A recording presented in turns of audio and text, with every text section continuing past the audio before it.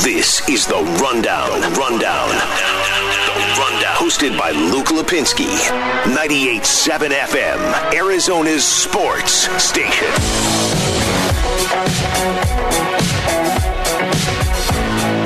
Live from the Auction Community Studios for the next 2 hours, Luke Lipinski here with you. Cody Fincher behind the glass. Oh, do we have a show for you? Cody, what if we just talk Suns for the next 2 hours? Would that be okay? Yeah, that's fine. What's football? Obviously, we can't do that. No Monday Night Football tonight. This is always like my least favorite Monday of the year, too, because you're like, yeah, what's up with that? That sucks. Over. Yeah. Well, would you rather watch Doug Peterson throw a game against the Washington football team on Monday Night Football? Well, allegedly. What a joke that was. That was absolutely a joke with a playoff spot on the line. I can't feel too bad for the Giants who finished the season 6-10. It's hard to feel bad for them, right? Yes, it is. Because don't lose 10 games and you're in. There are like NBA teams that have lost less games this season.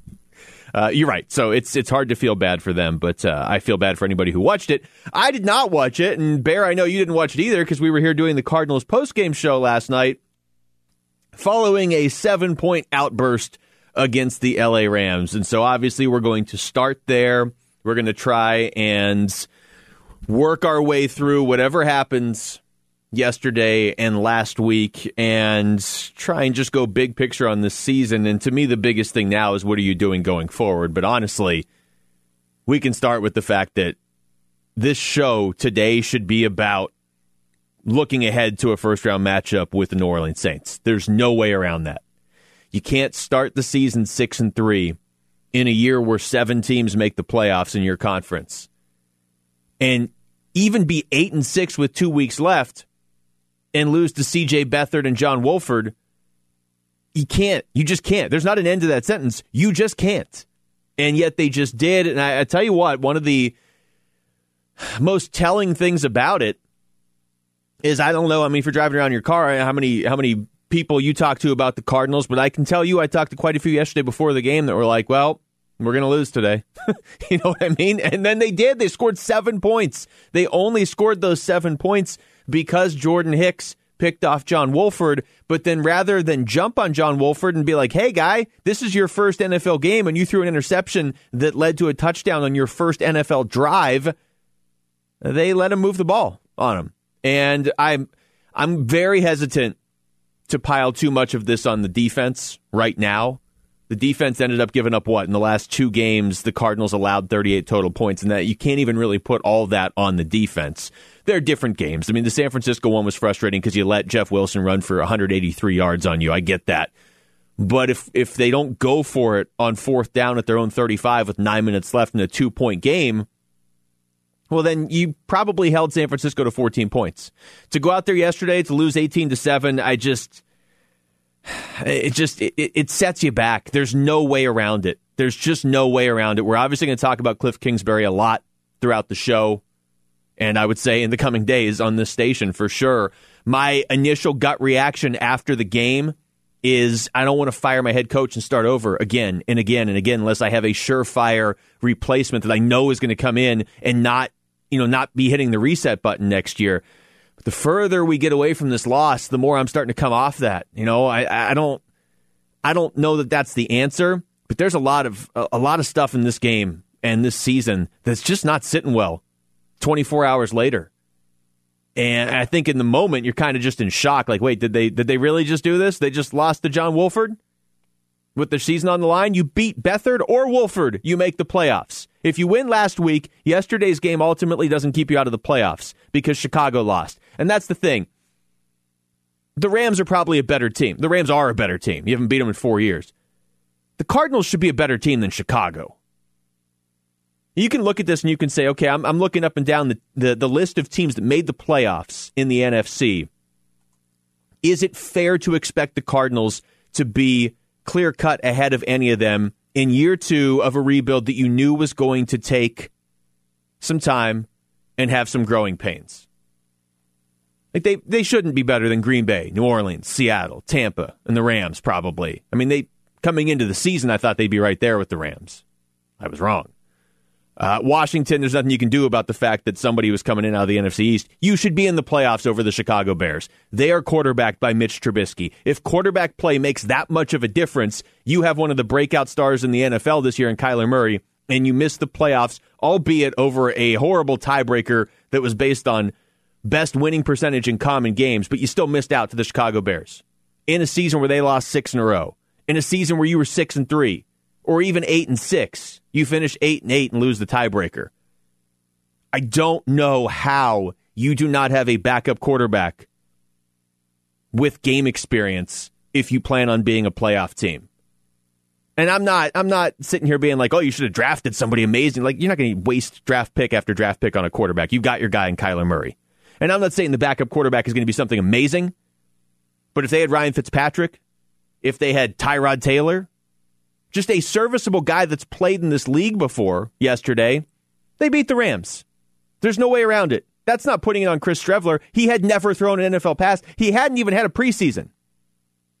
But I don't know how you go into a game like that, and certainly don't know how you go into next season expecting to be a playoff team and not having a backup quarterback with any NFL experience. Your quarterback's going to get hurt.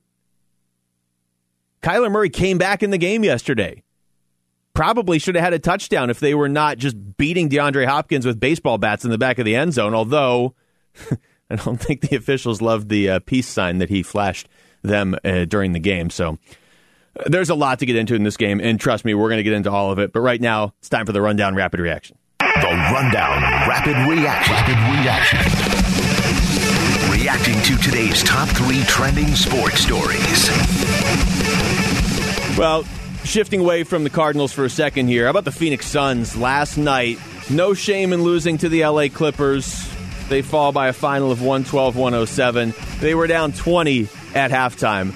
That would have been shameful. That's the last thing we needed, right? On a day when the Cardinals lose to the Rams again.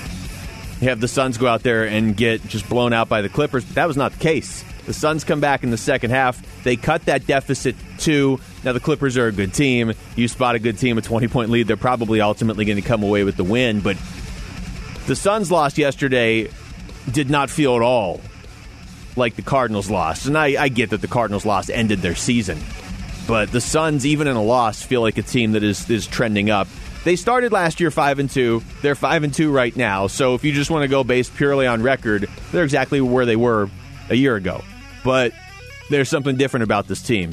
And to be down 20 against the Clippers and nearly come back, to go out there and handle Utah and Denver. I know Denver didn't have Michael Porter Jr., but still, you won those games. Denver's still a good team. And for the Suns to be 5-2, it's an exciting start. Like, I find myself frustrated they're not playing tonight or tomorrow. I wait all the way to Wednesday for a Suns game. And we need the Suns right now to get the taste of that Cardinals game, second half of the season, whatever you want to call it, out of here. College basketball, ASU hasn't played in seemingly forever. They're not the only team that is missing game after game. Villanova's next 3 games are already canceled. And so the NCAA is going to hold March Madness, or the NCAA tournament, I should say, not conference tournaments or anything, but the actual NCAA tournament, 68 teams in a bubble in Indianapolis. If they can pull this off, more power to them. I know they lost a ton of money last year not having the tournament, and it's totally understandable because if you recall, sports kind of got hit on pause right before the NCAA tournament was about to get ready. I think that was the week of Selection Sunday. I think that Rudy Gobert stuff was a couple days before Selection Sunday. So I get why they had to miss last year. I do think, and it's funny because it's still the NCAA, I do think college basketball is run better than college football. It's still got its flaws. But if they can pull this off, 68 teams in a bubble it's crazy, but it's not as crazy as it sounds at first. It's not 68 teams playing a full season together. I mean, after the first weekend, you're going to be down to 16 teams. So I hope they can do it. I hope ASU can start playing some games again soon. And, I missed March Madness a lot last year. I think everybody did. And college football, Alabama and Ohio State, that is going to be your national championship. If you're sick of seeing Alabama or Ohio State in the playoff or the championship, join the club of everybody that isn't an Alabama or an Ohio State fan, and I'm in that group with you. But impressive performance by Justin Fields and Ohio State to knock off Clemson. But wait, I thought Dabo Swinney had Ohio State as his 11th best team in the country. Well, then interesting. I guess that means Clemson is the 12th best team in the country, at best. Yeah, that one was... I was a little surprised by that. Not surprised by Alabama. I don't think Notre Dame didn't deserve to be there after the season they had. But don't ever feed me the garbage again of, with this system, every game counts. And, at the end of the year, those are basically like playoff games. Notre Dame got blown out in their last game, still went to the playoff, got blown out in the playoff. All right. I mean, that game was very anticlimactic and not really worth your time, again, unless you're a fan of Alabama or Notre Dame. And really, if you're a Notre Dame fan, it wasn't worth your time either. But credit to Ohio State. I don't know that they're beating Alabama, but when you have a quarterback like Justin Fields, future New York Jet, I would assume, maybe, then I guess anything is possible. All right, that's the rapid reaction. We got to get back into the Cardinals, though, and I want to figure out what exactly the deal is at quarterback with Kyler Murray and behind Kyler Murray. To me, that's where everything starts for next year. That's next. It's The Rundown with Luke Lipinski on 98.7 FM, Arizona's sports station. The Rundown, 98.7 FM, Arizona's sports station.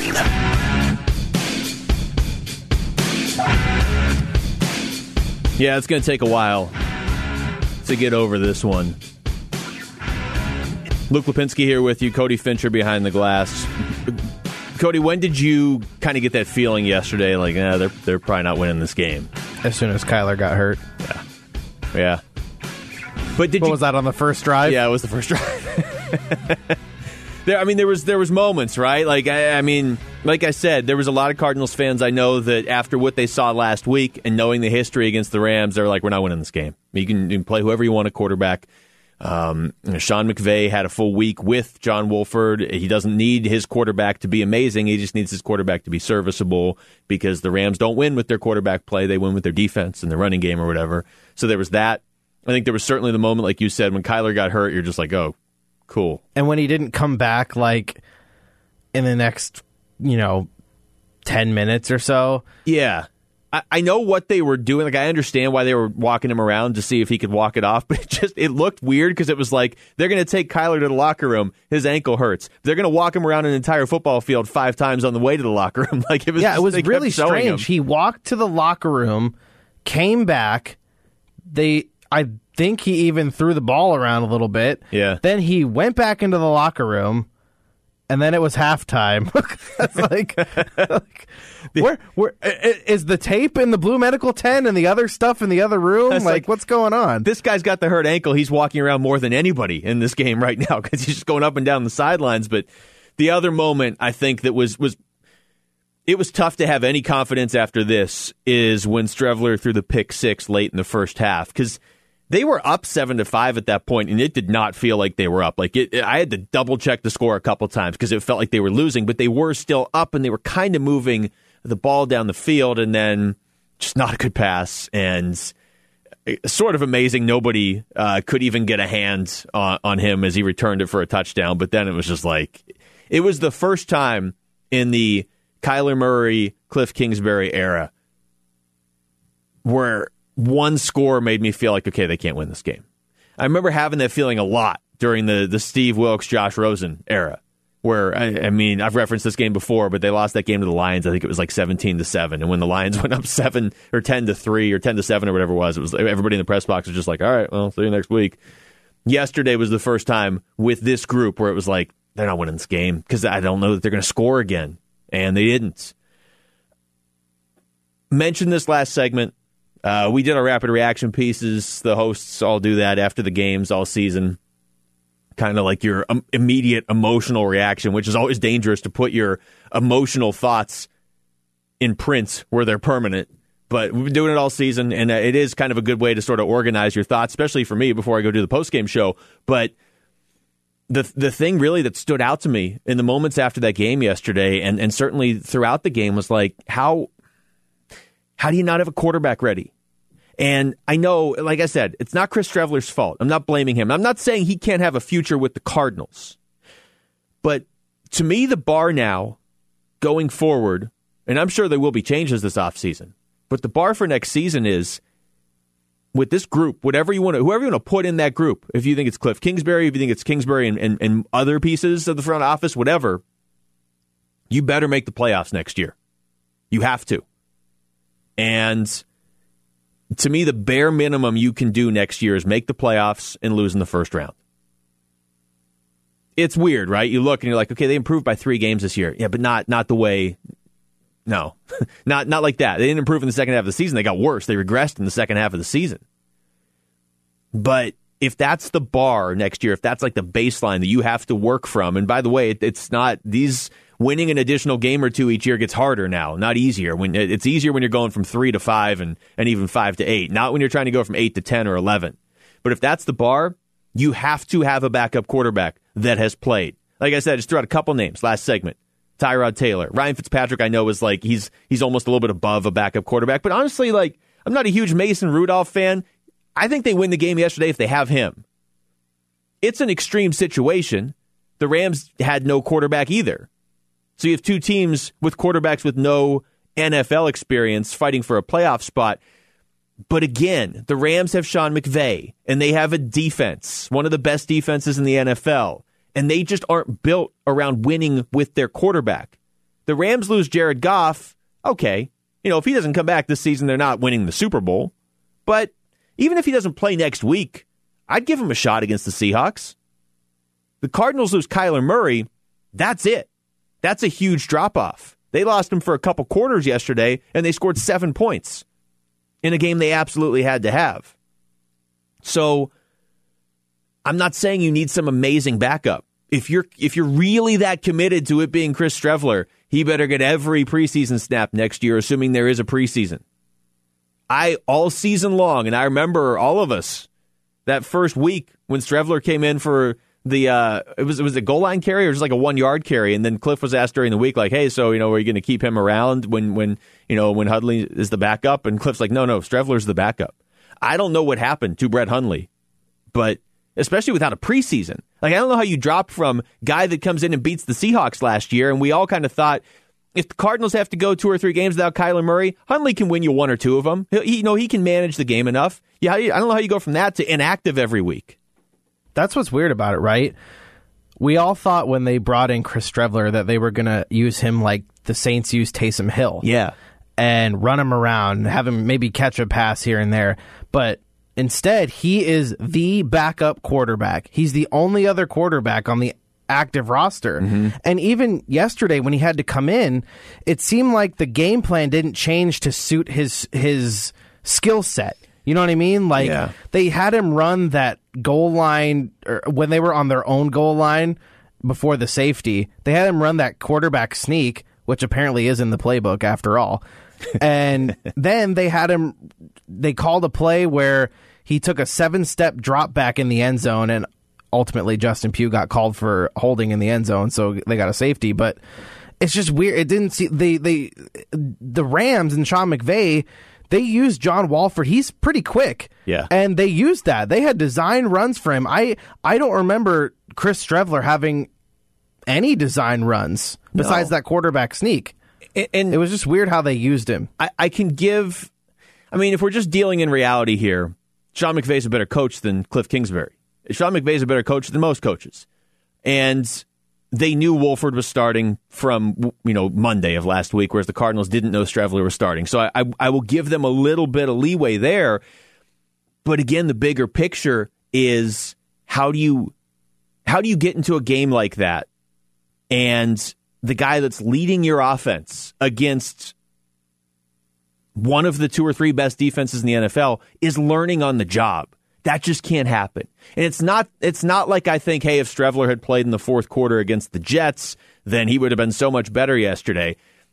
But why didn't Streveler play in the fourth quarter against the Jets? Like, why was yesterday the first time he was ever throwing an NFL pass and your entire season was on the line? And bigger thing, if you want to say, well, that's hindsight, Luke, you weren't talking about this last week, I guess I wasn't. I was talking about Brett Hundley back in week 2 and why he was mysteriously just gone. But if you want to say that, that's fine. Then fix it for next year. Because if we get to next year and it's entirely possible, hey, the Cardinals start 4-1, Kyler gets hurt in week 5, he's going to miss week 6 and week 7. And Chris Streveler's coming in, and they're like, okay, well, Streveler's only got that one bit of game experience against the Rams last year, and you go in there and lose those 2 games. Then what have you learned? If you're going to tell me that these were growing pains, I can buy that to a certain extent. Probably more than most people can, to be honest. I can buy the fact that, hey, this is only year 2, and you knew there were going to be growing pains, and this is what it looks like. But you better learn from those. I'm not going to be happy if next season starts and Kyler Murray's your starting quarterback. That better be the case. And Chris Streveler's your backup. And it's just kind of like, yeah, we know we're working on an experiment with Streveler. It'll be kind of cool. No. There's no more experimenting. This is not a rebuild. This is not, hey, let's try and redefine the game of football. You need to be a playoff team next year. That pressure is there. It wasn't there at the start of this year. I will grant you that. But by the midway point of the season, when you are 6-3, you absolutely need to be a playoff team. When Kyler Murray looks like one of the best weapons at the quarterback position in the NFL for a good chunk of the season, when you get, 12.5 sacks from Hassan Reddick, when you get Dennis Gardeck coming out of nowhere to get 2 sacks a game for a while, Budda Baker playing the way he played, DeAndre Hopkins having one of the best seasons in Cardinals history, when you get all that and you miss the playoffs to a team quarterbacked by Mitch Trubisky and Nick Foles, stuff's got to change next year. If you don't want to change personnel, that's fine, but you better learn from what happened this year. Otherwise, you're just going to do it next year. It's my biggest fear with this team. It's not that this is not a bad team. And I'm starting to waver on whether or not Cliff is in over his head. But there's a lot of teams that fired coaches today that would love an 8-win season. So he's not as terrible as everybody thinks he is right now. But is this his ceiling? Because in the second half of the season, it kind of felt like it was his ceiling. So get better next year. All right, when we come back, we'll get into what that looks like for next year. How are you going to improve on this for next season? And we'll hear from DJ Humphries a little bit as well. It's The Rundown with Luke Lipinski on 98.7 FM, Arizona Sports Station. Keeping it live and local with Luke Lipinski on The Rundown, 98.7 FM, Arizona's sports station. Always love hearing from DJ Humphries. And he met with the media today virtually. It does feel weird that the season's just over. And I get that it's the NFL where, they could have won the division and the season could just be over next week. One game can do it, but when they were 6-3, I in a million years did not think they were going to miss the playoffs. I really didn't. At the start of the year, when we did our projections, I had them at 9-7, fringe playoff team. When there was that week in the middle of all the just madness, right? Back in months hold no meaning in 2020. But at some point in the middle of nothingness in 2020, there was that week where the Cardinals got DeAndre Hopkins in the same trade where they got rid of David Johnson's contract. And then a couple days later, the NFL announced that they're going to 7 playoff teams, so 3 wild card teams in each conference. And at that moment, I was like, you know what? Cardinals in the playoffs. 9-7. 9-7 will make the playoffs now. Maybe you go better once you get DeAndre Hopkins. They finish 8-8, miss the playoffs on a tiebreaker. And before I play some of this DJ Humphries audio, this is the other question that has just been rattling around in my head all day. What if you don't make that trade for DeAndre Hopkins? I've been one of the people that's been pushing it the other way and saying, okay, don't do anything hasty. Don't get crazy. You're obviously going to be emotional about this team the days after their season ends, even if they had made the second round of the playoffs. That always happens. You finished 8-8. That's a step forward. You go from 3 wins to 5 wins to 8 wins.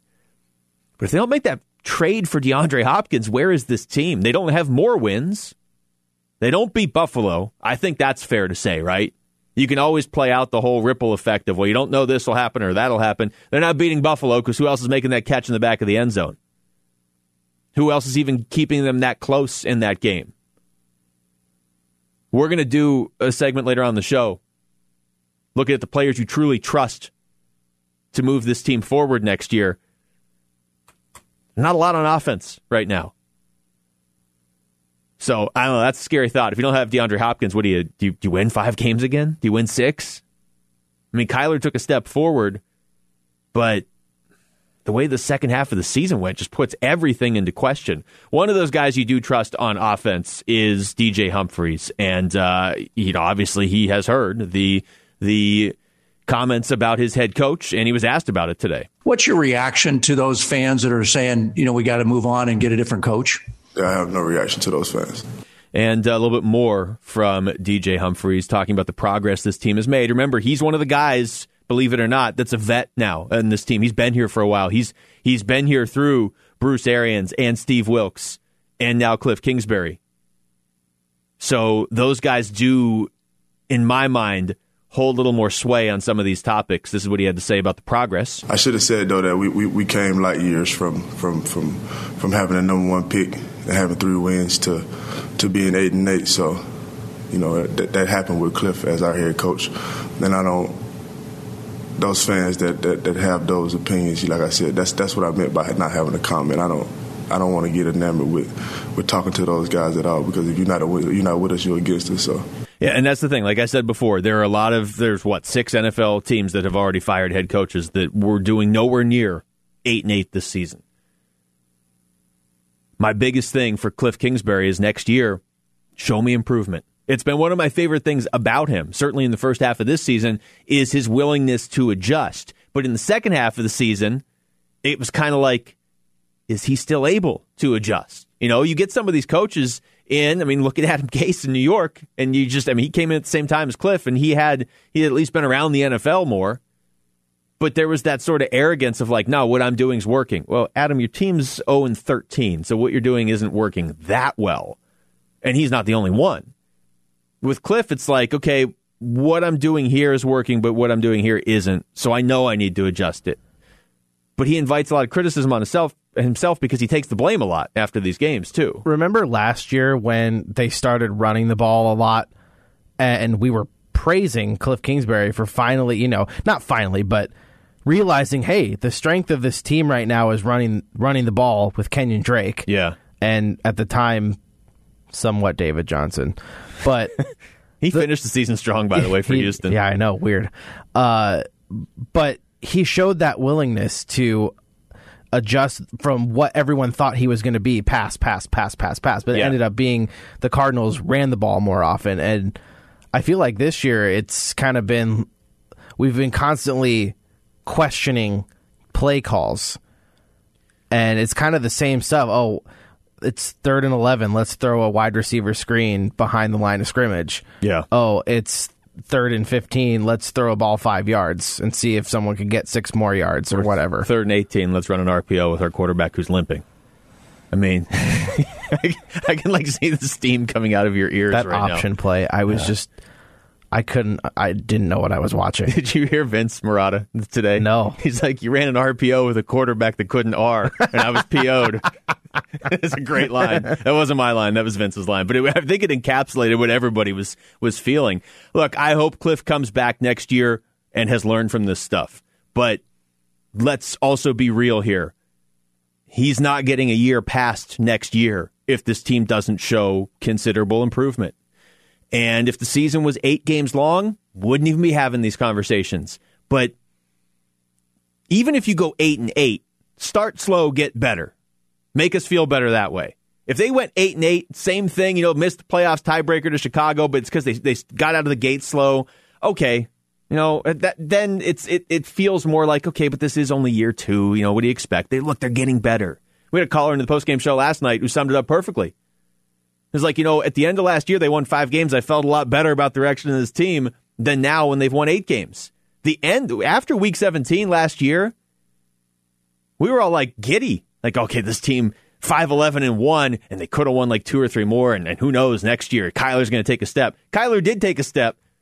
They won 3 more games, and we're all like, is this it? Like, is this the top of the mountain? This isn't nearly as big of a mountain as I thought it was going to be. So, like I said, I want to see him come back. I want to see him come back if he's better next year.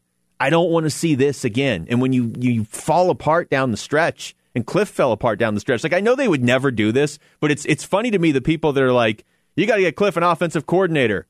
A, they're never going to do that. B, How about you get Cliff a head coach and make him the offensive coordinator? Like, if you're going to do something, why wouldn't you just do that? Now, I know they would never do that. But my fear with Cliff is more so like, can he control this entire team and learn on the fly and make the play calls? If he was just making play calls, maybe he would be better. I don't know. I mean, that stuff's not going to change. He's either going to be your head coach and in charge of the offense, or he isn't. They knew that coming in. Steve Keim knew that coming in. Michael Bidwell, they all signed off on this. This was part of the experiment. And honestly, if you had told them or Cardinals fans on the day that they drafted Kyler Murray, I mean, remember how bad it was the season leading up to that? If I had told you then, okay, they're going to close out the 2020 season 8-8. That's how quickly they're going to turn this around. You'd be like, all right, cool. 8-8. Kyler looks like one of the, 7 best quarterbacks in the NFL. If you were doing a draft, if all the teams had to redraft, starting over right now, and he'd be one of the first players off the board. Because when you factor in his age and the fact that he hasn't hit his ceiling by any means, he's still got that upside. Like, it's still 100%. I 100% believe it's exciting. It's an exciting time to be a Cardinals fan. But that's why this hurts so much more, because you shouldn't be stumbling down the stretch like this. I know it's not just C.J. Beathard, and it's not just John Wolford. I know it's not one-on-one football. We're always going to remember this season now, not as the season where Kyler was like one of the better quarterbacks in the NFL, one of the most exciting players for chunks of it. Like, we're going to remember the season for what? The Hail Murray and losing to 2 completely inexperienced backup quarterbacks when you just had to beat one to make the playoffs. Here's more from DJ Humphries. It's definitely a huge motivator. Never haven't been that close to the playoffs since my rookie year. Going my rookie year, definitely be something that's lingering in the back of my mind throughout this offseason. And his just general evaluation of the season overall, because this is now important. You know, now you're going into the offseason where you're going to have an opportunity for trades and free agency in the draft. That's why the draft isn't like the day after the season. You need some time to let emotions calm down and to honestly evaluate your team and be real with yourself. And be like, this is a weakness. We have to fix this. This is a strength. We don't want to fix something that isn't broken, because then you're setting yourself back. DJ Humphries doesn't have to make those decisions, but he's got a pretty good viewpoint on what went right and wrong this year. I think we made a lot of strides. Obviously, we're not where we want to be. We didn't end up where we want to be or where we want to be. But I think we made a lot of strides from last year to this year, and I think it's something to build off going into next year. What's funny about it is if they go out there and win 10 games next year and they win a playoff game, even if they win 10 games, don't win a playoff game, but you're in the playoffs and it's a competitive game or whatever, then we're all going to look back at this season and be like, yep, that was the next logical step. 2019, you win 5, 2020, you win 8, and in 2021, you win 10, and we make the playoff. Then it will... But it's just the unknown right now, and it's just that sort of feeling of like they hit a wall around week 8, 9, 10, whenever you want to say that wall hit. I mean, I think it's different depending on your opinion of that Buffalo game. But they hit a wall mid-season, and they never got through that wall. So now you're thinking like, okay, did they hurry their way through, and we saw their entire learning curve and their entire their path to improvement? They hit that wall midway through the season, and that's it? It's fair to wonder that right now. Like I said, I would hope that they are going to be a better team next year, and the next logical step is a couple more wins. And if that happens, then we'll look back at this year, a year from now, and be like, yeah, I remember when we were freaking out, and then it turns out it was just the next step up the flight of stairs. But it's like you're walking up the stairs right now and the lights are off. So the way the season ended, it's like hopefully there's another stair. Otherwise, it's going to be falling. All right, when we come back, we are going to do a top 5. I'll give you the top 5 Cardinals that I trust to take this team to the next level. And Cody, as Cody is often wont to do, is going to give you the 5 Cardinals he trusts least to get them over the hump here. That's next. It's The Rundown with Luke Lipinski on 98.7 FM, Arizona Sports Station. It's The Rundown, hosted by Luke Lipinski. Luke, I am your father. 98.7 FM, Arizona's Sports Station. We haven't done one of these in a while. We haven't had a show in a while with all the other stuff going on. You can always tweet into the show at Rundown987. You can tweet me at Luke Lipinski. You can tweet Cody at Bear987. Our top 5 topic tonight, we're going to split this. So instead of us just each counting up from 5, we're going to be doing that, but we're going to be working towards different goals. I'm going to give you the 5 players, coaches, front office. It could be anybody associated with the Cardinals. I mean, it can't be like Dave Pasch, I guess. That wouldn't be one of my answers. Maybe it should be. But like the 5 that I have the most confidence in, I trust the most to get this team into the playoffs next year. Cody's going to give you the guys he has the least confidence in. So, Bear, I will let you start with number 5. All right. Number 5. Cardinals I don't trust. I'm going to have to go with number 5, Devon Kennard. I didn't see much from Devon Kennard this year. I think he missed a game because of COVID. But other than that, he was kind of invisible out there. And he signed a pretty lengthy deal with the Cardinals. Not that much money, but I mean, he was supposed to be the pass rusher on the opposite side of Chandler Jones this year. And he kind of didn't really do much. So I was underwhelmed by Devon Kennard this year. Hopefully he turns it around. But just going by what I saw from him this year, I can't trust that. Yeah, that's fair. You know, we can have a conversation about the free agents they brought in. I think Devondre Campbell would probably be the one that had the best season. Devon Kennard, there were a couple games early in the season where it was like, okay, all right, Jordan Phillips too, and then they just kind of, all right, I don't want to infringe on your possible list. So remember, Cody's going bad, I'm going good here. My number 5 that I most trust to get the Cardinals to the playoffs next year. And once I got the 5, it was tough to put them in an order. I'm going to say Chandler Jones only because he's coming off an injury. Otherwise, he'd probably be higher on my list, to be honest. But I'll go Chandler Jones, number 5. And, you know, if you want to be optimistic looking at this team going forward, you can certainly make an argument. Losing Chandler Jones is gonna hurt your team. I mean, the guy had 60 sacks in the previous 3-4 years. You knew that when you lost him, your team was going to take a hit, and then you lose, Jordan Phillips, Corey Peters. You lose basically your entire defensive line. You lose Dennis Gardeck when he comes in. The thing, though, again, that was so just confusing about it is I don't think any Cardinals fans looking at the season and being like, yeah, we missed the playoffs because our defense wasn't any good. The defense was fine. It just wasn't as good as it would have been with Chandler Jones, so he's number 5 on my list. All right, number 4 on my list of Cardinals I don't trust going into next year, Jordan Phillips. You almost spoiled it there for me. Jordan Phillips was the first big Steve Keim acquisition this past offseason on the defensive side of the ball. Yeah. He had a really good season last year in Buffalo, which was a contract year. And in his first year with the Cardinals, I believe he only played in 9 games. That sounds about right. And just couldn't stay healthy. I mean, he just couldn't stay on the field. And I was hoping for Jordan Phillips to be a key contributor on the defensive line. They had so many injuries on the defensive line. Him, Corey Peters, Rashard Lawrence. But yeah, Jordan Phillips, I mean, 9 games. I don't know. Can he stay healthy?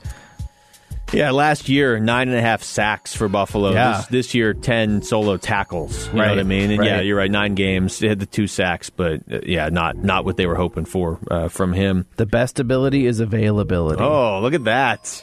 Look at that. I think I stole that from Max Starks. I feel like probably stole it from somebody else. Yes, I think you did steal that from Max Starks, actually. Number 4 on my list of Cardinals I do trust to get this team to the next level next year is DJ Humphries. We don't talk about him as much as you do other position players because he doesn't put up stats. He doesn't help your fantasy teams. He doesn't make some amazing game-changing play on defense like Hassan Reddick or Chandler Jones or whoever. But he's taken considerable steps forward, and if you're looking for reasons to be excited about this team, I think maybe number 1 on the list is that they have their quarterback in their left tackle. A lot of teams don't have either. Some of the other teams only have one. I mean, there are certainly teams that have both, and those teams are in the playoffs right now. But, DJ Humphries is certainly one I trust. Now, we said this. This could be coaches as well. Yeah, it could be anybody. So number 3 on my list, it's Cliff Kingsbury. And to clarify this, just in case anybody just turned their car trust. on, don't trust, yes. Cliff Kingsbury. And I have a little bit more faith in Cliff than some people that I know, but I just saw too many times in late game situations Cliff Kingsbury be unsure of what the right call is. He does, he's either too aggressive in a spot where he should be conservative, or he's too conservative in a spot where he should be aggressive. I mean, and I would love to just see the wide receiver screens on 1st and goal go away, but that's just me. I think Cliff Kingsbury is going to get at least, like I think you were saying, another season. Gambo was saying earlier on Burns and Gambo that an opportunity for a head coach is really 3 years, he thinks, and I agree with that too. Yeah. I think Steve Wilkes was kind of the outlier because I don't think he had any idea what he was doing, and neither did any of his coaching staff. I think Cliff Kingsbury is smart. We saw that a little bit last year, like I was saying earlier, with the whole he started running the ball more. So hopefully he just is able to adjust. But right now, just with some of the late game situations, the disarray before plays, false starts, the pre-snap penalties and mental errors, and I think part of that is coaching. Obviously, another part is players, but how are you getting down to 3 seconds on the play clock before, with no crowds? I mean, do you think false starts are going to go away next year when there are crowds? Because I don't. They're probably going to be more. You would logic would say more. So I would just say Cliff Kingsbury. Though I will say I have faith that he can right the ship. Yeah, I mean, I think you said it right there. He is a very smart guy, and he's got that willingness to learn. Now the question is, has he reached his limit on what he can do, or is he going to take a next step next year? And he's very accountable to him. Yeah, he keeps himself accountable. At least what he says to the media. He's the one difference between him and Steve Wilkes was Steve Wilkes constantly blamed the players for not executing the game plan. Yeah, and I think that lost him the locker room. And if Cliff Kingsbury actually believes what he says to the media, how it's on him, he's got to coach better, then I hope to see him adjust this offseason and adapt. If what DJ Humphries said last segment is indicative of how the rest of the locker room feels, if Cliff still has the locker room, which I would assume he does, then I mean it's a 3-year thing. It's just there's a lot of pressure on him next year. I like the 2-2 record already against the Seahawks, but there are times where it feels like he overthinks things, and there are times, again, everybody likes to play the hindsight is 2020 game, but there were too many times this year where Cliff did stuff in real time that we were all like, why are you doing that? And then it either didn't work and it burned them, like going for it on 4th down at your own 35 last week, or it did work and we were all still kind of like, that's going to burn them eventually. Number 3 on my list of people I do trust to get the Cardinals over the hump next year and into the playoffs, Budda Baker. And I don't think I really have to explain this one since we're running fairly short on time, but Budda Baker he's one of the most reliable players on the team at this point. That's not going to change. We saw the game this year he missed. They didn't even look like a shell of themselves on both sides of the football against Carolina. He comes back. He's like the lifeblood of this team sometimes. You want to talk about emotional leaders. They don't necessarily have a lot of them locked in right now. He's one of them. All right, my number 2. I know he's not under contract technically, but there's a lot of speculation he may or may not come back. Patrick Peterson. I can't trust you to be a number 1 quarterback or cornerback, I should say, next year. I saw you get burned by Alshon Jeffrey, who's not fast. So, and just, I'm not saying he's completely washed up or anything, but he can't be your number 1 corner on this team. I don't think, honestly. And when you're asking him to guard number 1 wide receivers, I mean, he did have that really good game where DK Metcalf didn't do anything, and he was on him for most of the game, and that was probably the bright spot this year for Pat P. That's what's so confusing about this team is, like, you look at the defense, and you want to say, okay, Patrick Peterson's not who he was a few years ago, but it should still be enough because this offense should score 30 points every week. They scored 19 total the last 2 weeks, so like there's more pressure on the defense than there should have been. My number 2 on players that I do trust for the Cardinals going forward, and I will say this, Hassan Reddick's not on my list because I don't know if he's going to be here. My number 2 pick is DeAndre Hopkins. He maybe should be number 1, but obviously his performance is contingent on somebody getting him the ball, so he is number 2. We saw that yesterday. I mean, what's he going to do if Kyler Murray's out. So Hopkins is number 2 on my list. But by the way, an amazing season this year. Oh, yeah. My number 1, what you've all been waiting for, of players I trust going into next year. Let me a little drum roll back here. Andy Isabella. Oh, wow. Where are you? Where have you been? Ugh. He has been a healthy scratch. Not this last game, but the two or three games prior to this. He had to be active for this game because Larry Fitzgerald and Christian Kirk were out. And I don't even remember seeing him on the field. Yeah. And if he wasn't targeted or anything. They didn't even have him return punts yesterday. Byron Murphy was returning punts. So I don't know what Andy Isabella's status is with Cliff Kingsbury and with this coaching staff, with this front office, but man, the DK Metcalf Andy Isabella thing will live on as long as he doesn't continue to produce. And you spent a second-round draft pick on this guy, and I just can't. He's been invisible. He's been nowhere. Where has he been? He was more Andy isn't playing this year as opposed to Andy Isabella. At least just have him on the field to run straight. Yeah. You go out there and run straight and see if somebody runs with you so we can play 10-on-10 over here. I can't trust him to be good. I can't. The number 1 player that I do trust the most to get the Cardinals to the next level, this one's pretty obvious, Kyler Murray. You know, it was lost in the shuffle of the game. We talked about it very briefly, just a random stat in the pregame show, where if Kyler Murray got 116 passing yards, he was going to become the first player in NFL history, think about that, to rush for 800 yards and throw for 4,000 yards. And he didn't get the 116 yesterday because he got hurt. He finished, I want to say, with 87 in that game, so he is not the first player to do it. But, you know, either way, to be that close, to be 29 yards short of becoming the first player in NFL history to throw for 4,000 yards and run for 800 yards. I know that we want to be critical of the quarterback when the team misses the playoffs. It's not Kyler Murray's fault. Could he have done more in certain games this year? Yeah, but this team would not be 8-8. I don't think Cliff Kingsbury would be the coach if Kyler Murray wasn't the quarterback. So he's the guy. I mean, and that's why I think next year is going to be fascinating from just a pressure standpoint. There's going to be a point where Kyler Murray is going to be playing at a level that you should be winning playoff games. And if the rest of the team or the coaching staff hasn't caught up, then there's going to be friction. And hopefully everybody just progresses together next year. But there's going to be friction if Kyler Murray continues to get better and the record isn't getting better of the team, because we've seen how surly he is after a loss. And honestly, I like that. I mean, you can handle your body language a little bit better if you're the quarterback of the team. I understand there's something to that, but I like it when my quarterback hates losing. He hates losing. But the problem is if you keep losing and it's not the quarterback's fault. So we don't need that next season. That was our number 1 of the show. We'll come back with the reload next. It's The Rundown with Luke Lipinski on 98.7 FM, Arizona Sports Station. 98.7 FM, Arizona's sports station. The Rundown Reload.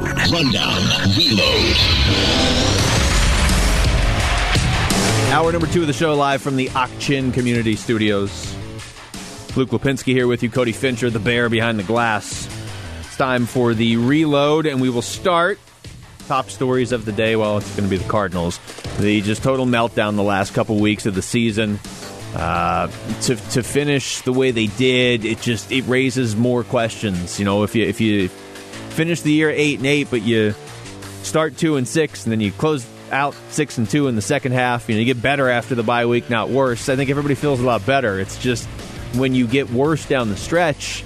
And I know some of it was injuries. I know, a big point was made of how beat up the 49ers were last week, and they were. And a big point was made of how beat up the Rams offense was this week, and it was. But, I mean, the Cardinals are playing without their defensive line and Chandler Jones and Dennis Gardeck, who I know you didn't expect to be much at the start of the year, but he was a piece of replacing Chandler Jones.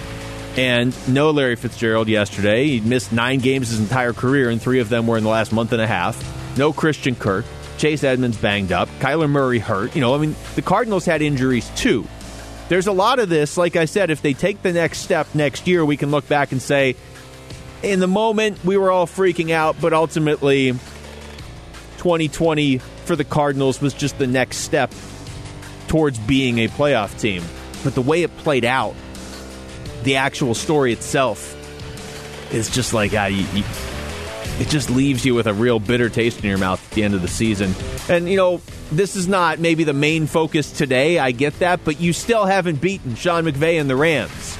It would have been nice to not just make the playoffs yesterday, but to put an end to that. Now you're 0-8 against Sean McVay. And I know yesterday wasn't a 34-7 loss. It wasn't 39-0. It wasn't the London game from a few years ago when Bruce Arians was still a coach. I get all that.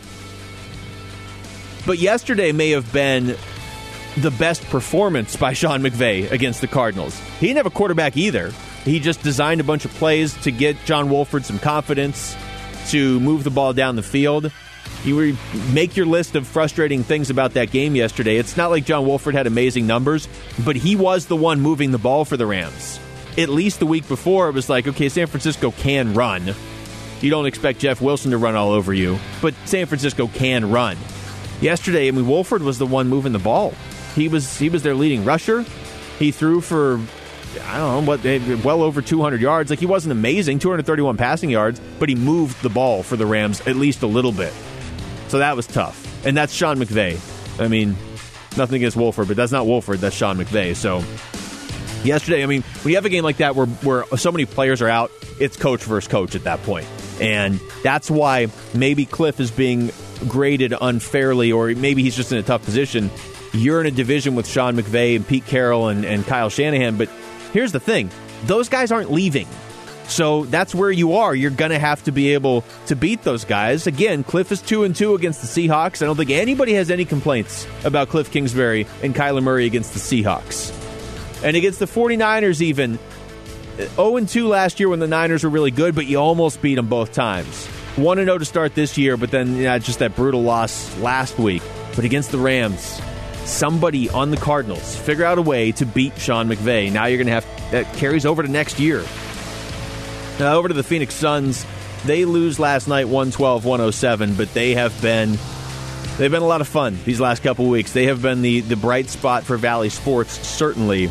They're 5-2 to begin the year. Yes, the Suns were 5-2 last year to begin the year. This is different.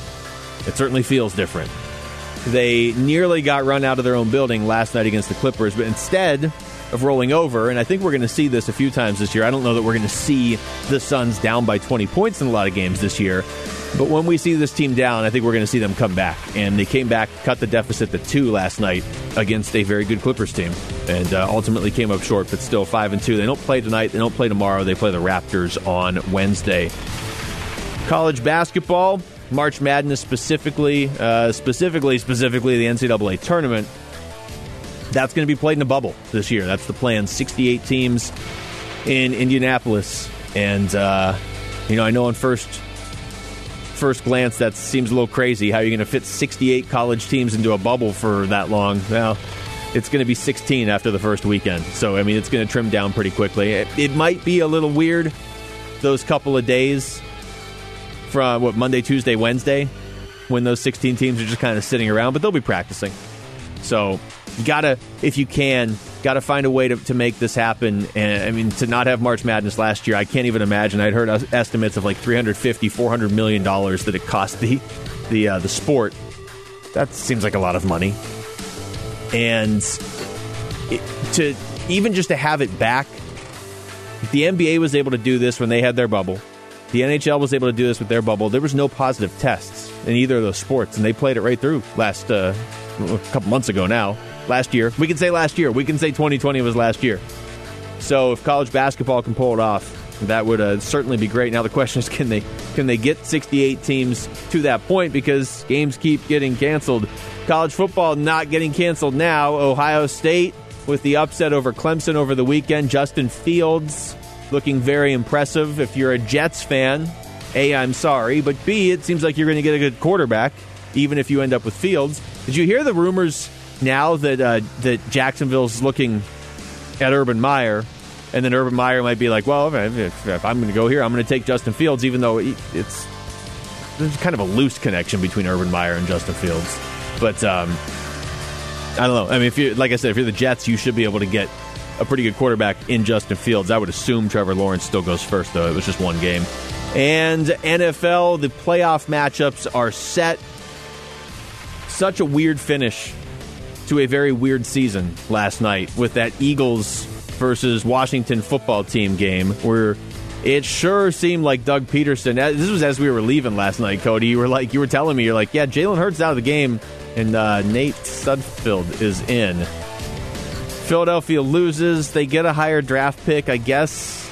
I thought Jalen Hurts was hurt. Yeah. And Carson Wentz just wasn't even an option. Healthy scratch, they said. Healthy and active. The NFL really, I guess, they got what they deserve flexing an NFC East game into prime time. They got what they deserve for having the NFC East exist. Well, they got what they deserved all season then. So the playoffs are set, and we'll go through some of these matchups later on, but real quickly, in the NFC, it's the Saints and the Bears. That should be the Saints and the Cardinals. I'm going to keep saying that. The Seahawks and the Rams, third meeting there, and Washington and Tampa Bay. Washington is hosting that game. I'm not really imagining how they're going to win that game. Over in the AFC, Bills, Colts, Steelers, Browns, Titans, Ravens. I got to say, now that the Cardinals are not in the NFC playoffs, I'm a lot more intrigued by the AFC because the 7 seed in the AFC was 11-5. Think about that. The 7 seed in the AFC had 4 more wins than the team that won the NFC East. This is not Major League Baseball where 4 wins is a 40th of your season. 4 wins is a quarter of your season in football. That is a very, very significant difference. At first glance, why not make the picks here? I guess I would probably go Saints, Tampa. It'd be nice to know who the Rams quarterback was. But, I'll go Rams. I'll go Saints, Rams, Tampa, Buffalo, Cleveland, Baltimore. Yeah, I'll go with that. Buffalo looks scary. Putting 56 up on Miami yesterday when Miami had to have the game, and Buffalo was just kind of passing time on a Sunday afternoon. It's a fun way to pass time, putting 56 up on your rival. All right, when we come back, we'll hear from the voice, the radio voice of the Arizona Cardinals, a guy that's pretty familiar with this team, not just this year, but for the better part of the last 2 decades, Dave Pasch. Next, it's The Rundown with Luke Lipinski on 98.7 FM, Arizona's sports station.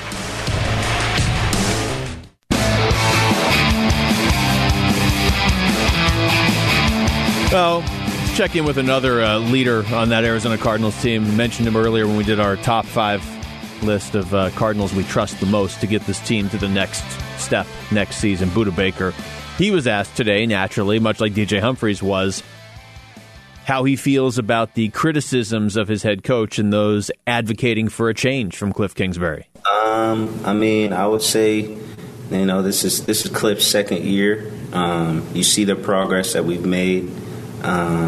He's a great coach. He's a guy who listens to his players, and he's just a great guy. He comes to work each and every day, early in the morning, works his butt off, trying to help this organization, trying to help this team each and every day. So, that's what I would say. It would be nice to be at a point where we are not ending a Cardinals season and talking about, hey, is this our coach for next year? With the Bruce Arians thing, nobody faults BA for moving on when he did, but that does sort of put your team in upheaval.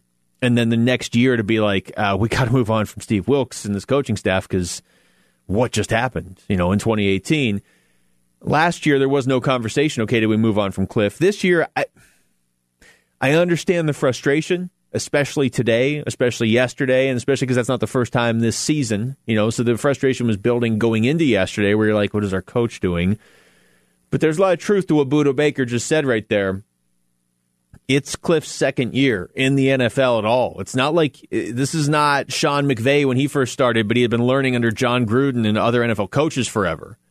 This is, you thought way outside the box when you made this hire. So I get it if you didn't like the hire in the first place and you're sitting there yelling at your radio right now like, yeah, this is what I thought would happen 2 years ago. You hire a guy that struggled in college and somehow ends up in the NFL job as a head coach. I totally understand what you're saying. But as an organization, where you are right now should be about where you expected to be when you hired Cliff after the 2018 season. That's why I don't know that you can make a move on from that right now. I think you give him next year, but everybody knows now there's pressure on next year because of of the way this season ended. Not one game, not even 2 games, although those are 2 pretty terrible games to end the season, but it's the 3-6 down the stretch. And it is the questionable decisions on 4th down or clock management or play calling when play calling's got to be your strength. There's a lot of valid criticisms of Cliff Kingsbury. It's tough to get away from the fact that they are 8-8. But this is a team that's not built to just be like, okay, we're going to be 8-8. You don't draft Kyler Murray number 1 overall and be like, we're going to get back to be league average. That's going to be great. Like I said, next year, the pressure's there because and the pressure's not just going to come from the fans next year. The pressure's going to come from your quarterback. Your quarterback hates losing, played well enough to be in the playoffs this year. I assume Kyler Murray will be even better next year. There's no guarantees in the NFL other than that Patrick Mahomes is great. But if Kyler Murray is better next year and the team goes 8-8, that's just going to be uncomfortable for everybody. All right, we come back. We've talked about the coaching carousel in the NFL. We haven't really gone into detail about who has switched coaches, though. 6 teams have already made the move, if you count the teams that made it during the regular season. We'll discuss that next. It's The Rundown with Luke Lipinski on 98.7 FM, Arizona's sports station. It's The Rundown with Luke Lipinski. 98.7 FM, Arizona's sports station.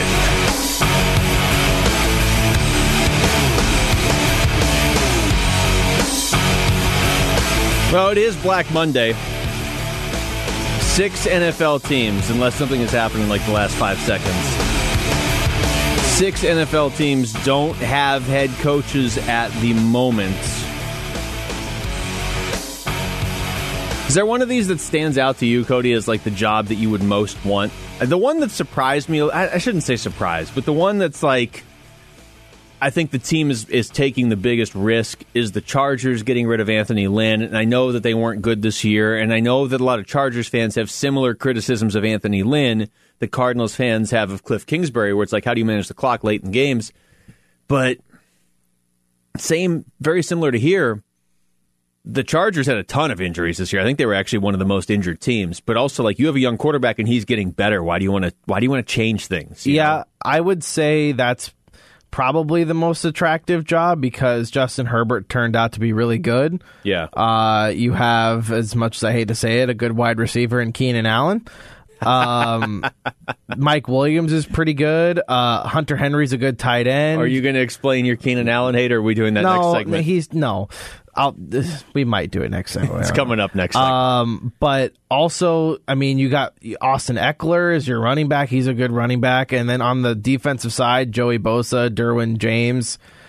It's a pretty good team, but the downside is that if you take that job, you got to face the Chiefs twice a year. Yeah.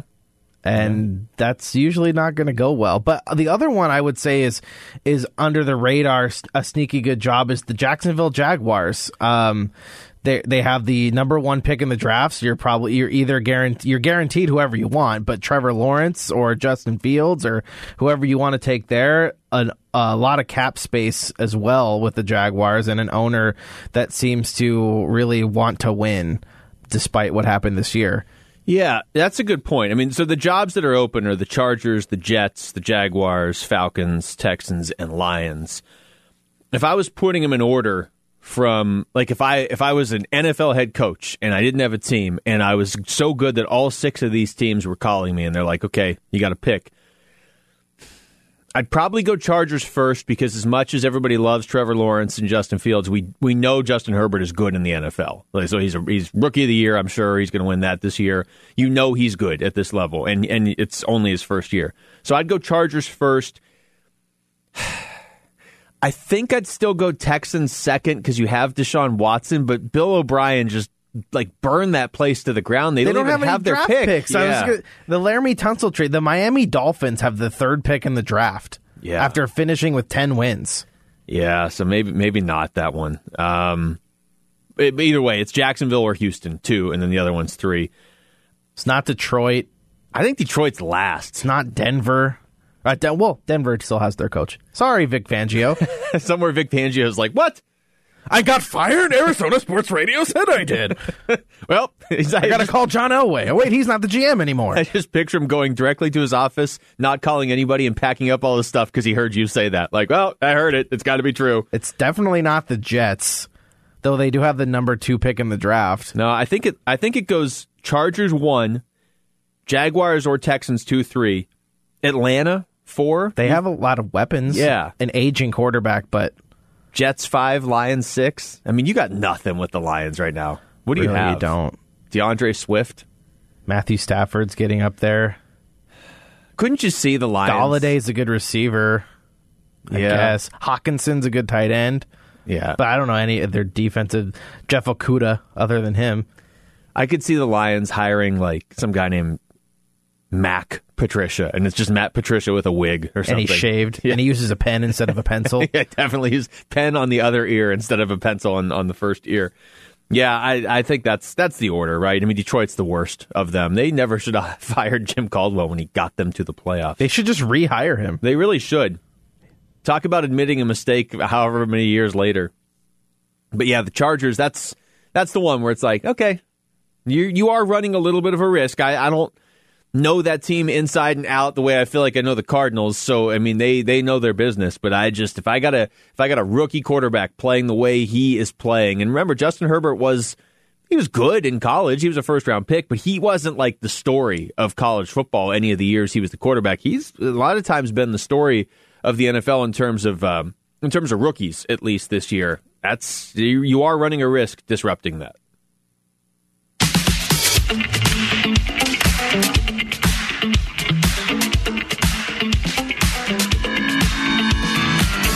Back to the Cardinals. Trying to find the Kyler Murray clip from last night. It was funny. I've definitely heard conversations today questioning Kyler Murray's toughness. He started all 32 games of his NFL career, and he did come back yesterday. I mean, people have... Look, I'm not Kyler Murray. I don't know how hurt he was yesterday.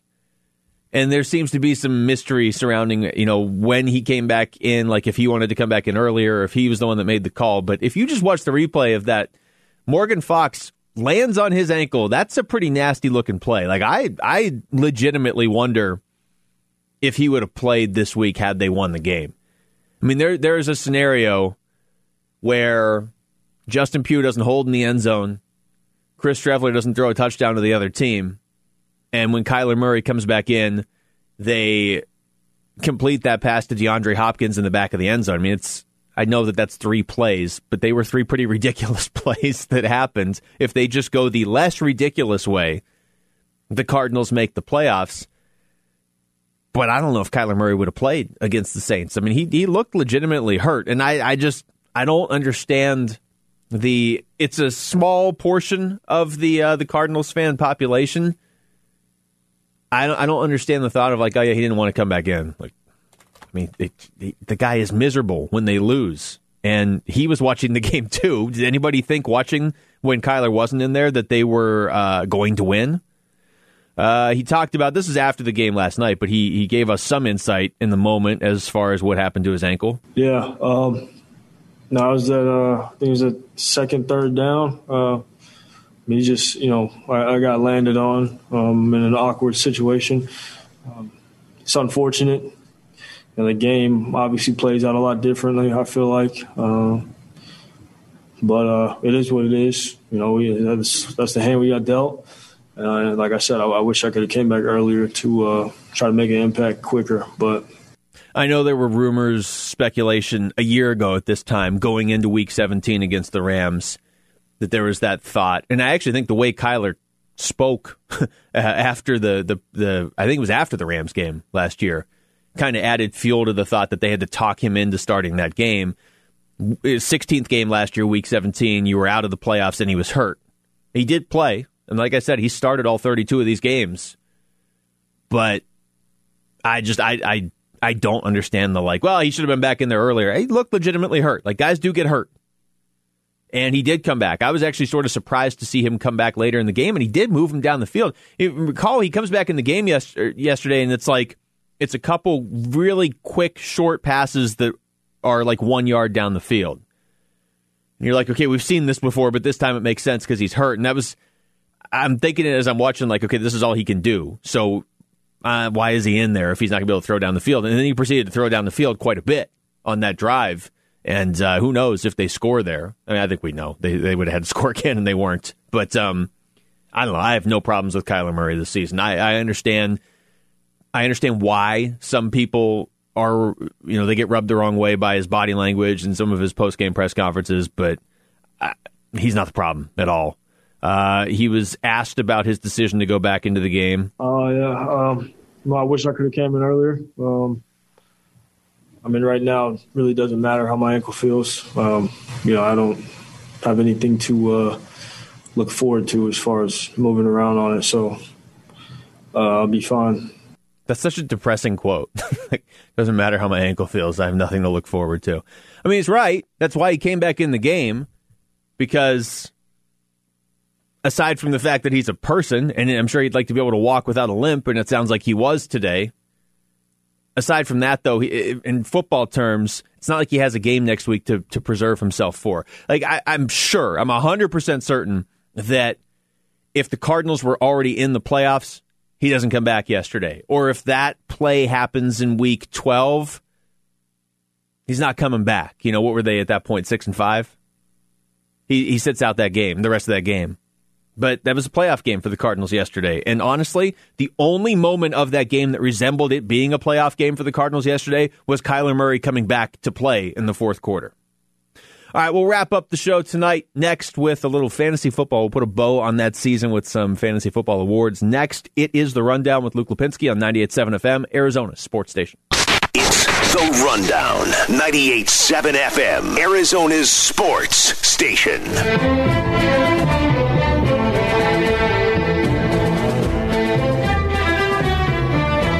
All right, we're back here. It is The Rundown. Luke Lipinski, Cody Fincher behind the glass. We're going to do a little fantasy football. Michael writes into the show. Says if you can give a shout-out to Monica for winning fantasy football for the second straight year, he would appreciate it. So there you go, Monica. You get the shout-out. And since you didn't beat me in the championship, I'm willing to give you that shout-out. I should point out, too, I really should have pointed this out earlier in the show. In the host league here at the station, I'm not one to brag. But here comes the brag. Well, it's only coming because of who I played in the championship. Jarrett Carlin, who had Alvin Kamara for his 6-touchdown performance on Christmas Day and still lost the championship to me. That is a special that's a special kind of loss right there for Jarrett Carlin. You really should have bet Jarrett that he should have to cut his hair if he were to lose. He would have taken that bet after that 6-touchdown performance. That's true. Also, Monica, congratulations from one fantasy football champion to another. So what we're going to do in this segment is we got a couple awards we're going to hand out, our fantasy football awards. And look, this is obviously influenced by our own teams. It's more of just a talking point discussion. So let's start fantasy moment of the year. We may have the same one here. I'm going to go with Kamara's 6 touchdowns on Christmas. It didn't help me. In fact, it almost hurt me. But I don't remember seeing a lot of that. And for it to happen in the championship on Friday, it was Christmas, obviously, but also it was before, it was the very first game of your championship weekend. So, it really kind of set the tone. A lot of the championships were decided in the first game. Mine was personal. Okay. Davante Adams scoring 3 touchdowns against the Titans. He's so good. To secure my championship. That pretty much put it out of contention there. I was very happy. Very happy. Who do you think? Yes, Bear takes his fantasy football seriously. Would you say you're happier when you win or angrier when you lose? Angrier when I lose. Okay. Yeah, that was my perception too. Especially if I lose in a stupid way. That is the worst. To lose in a stupid way. I'm looking at you. I do wonder which player, I haven't seen those lists yet, which player was on the most teams that won fantasy championships. I'm sure those I'm sure Kamara was up there. Adams, Henry. Yeah. Okay, let's go. I'm going to go a little out of order here. Okay. Let's go rookie. Fantasy rookie of the year. This one was tough for me. It was. Of course, you want to say Justin Herbert, but I went with Justin Jefferson. Oh, that was another good one. Justin Jefferson led, I think, besides Justin Herbert, all rookies in scoring. in fantasy. He had over 1,000 yards his first year. He looks like he's been playing in the NFL for years, and this was his first year. And he's doing it with Kirk Cousins as his quarterback, who had a pretty good year, actually. But, Justin Jefferson was amazing. I'm going to throw out some other names. I am going to go with Herbert because I had to pick him up midseason when Dak went down, and Herbert that worked out for you. Yeah, I mean, it just never even had to think twice. Herbert was out there, picked him up, started him, never even pulled him out again. And that was the league where I beat Jarrett. Let me just put that out there again. James Robinson. Yeah, I want to throw two other names out there. One is Robinson because you probably didn't even draft him. Right, I didn't. I picked him up. But you got to pick him up, so that was all like free production. And Jonathan Taylor. Oh, yeah, Jonathan Taylor. I want to say, did he finish third in the NFL in rushing? He did. Third in the NFL in rushing, and he had 11 touchdowns behind only Derrick Henry and Dalvin Cook in rushing. And CeeDee Lamb was on track to have a really good year before Dak got injured. He absolutely was. So a lot of good candidates for rookie. Since they're sort of similar, let's go fantasy breakout player of the year. I'll let you go first on this one, Cody. I'm going to say Ryan Tannehill. Ooh, okay. From the Tennessee Titans. He finished as the 7th best quarterback in fantasy this year. And I didn't see that coming. He finished the season strong last year, and the Titans went all in on him. And he's got a really good cast of weapons at his disposal, whether they're running the ball with Derrick Henry, they have A.J. Brown, Corey Davis had a few good weeks here and there. Jonnu Smith, the tight end, is pretty good. He kind of fizzled off near the end. I had to drop him, but he was really good for a while.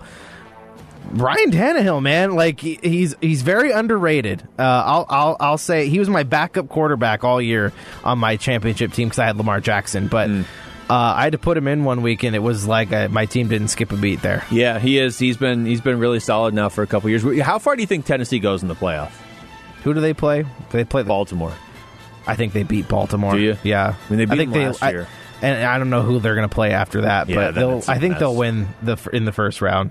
My breakout player, I changed this. I bent the rules here a little bit. I'm going to go the combination of Josh Allen to Stephon Diggs, because that is now one of the premier. I mean, it's right there with like the top 2 or 3 in the NFL now. Stephon Diggs, 328 fantasy points this year. Last year, 212. I mean, that is a huge jump. So if I can only take one, I'm going to take Stephon Diggs, but he obviously drove Josh Allen's value way up as well. So I'm going to go with them as the breakout. I thought about going with Kyler, actually, because a little over 400 points this year, but he was in the 300s last year. He's the second best quarterback. Yeah. At least in my league that I'm looking at right now. Yeah. So, yeah, I mean, a lot of good breakouts this year. Let's go. You know what? Let's just go disappointing.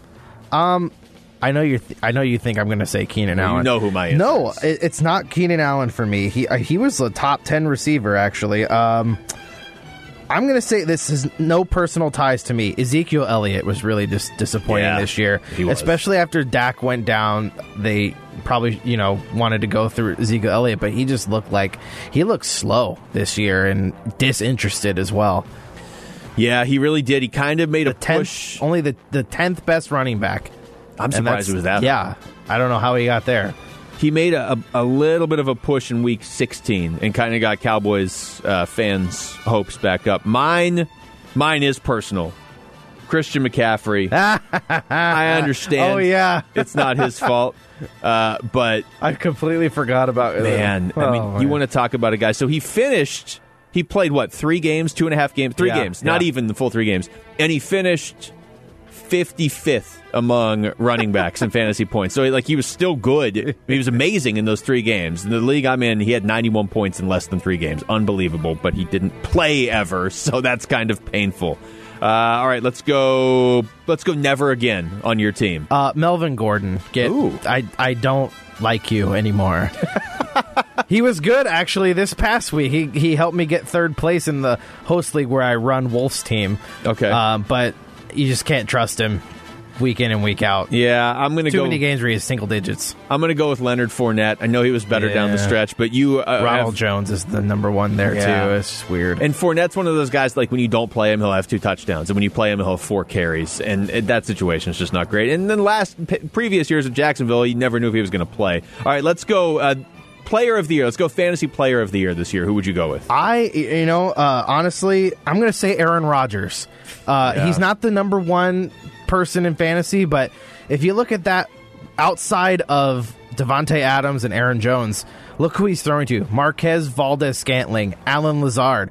Who the heck is Robert Tonyan all of a sudden? He comes on the number 4. Aaron Rodgers made him the number 4 fantasy tight end. Oh, yeah. So if you look at that, I mean, Aaron Rodgers is just incredible.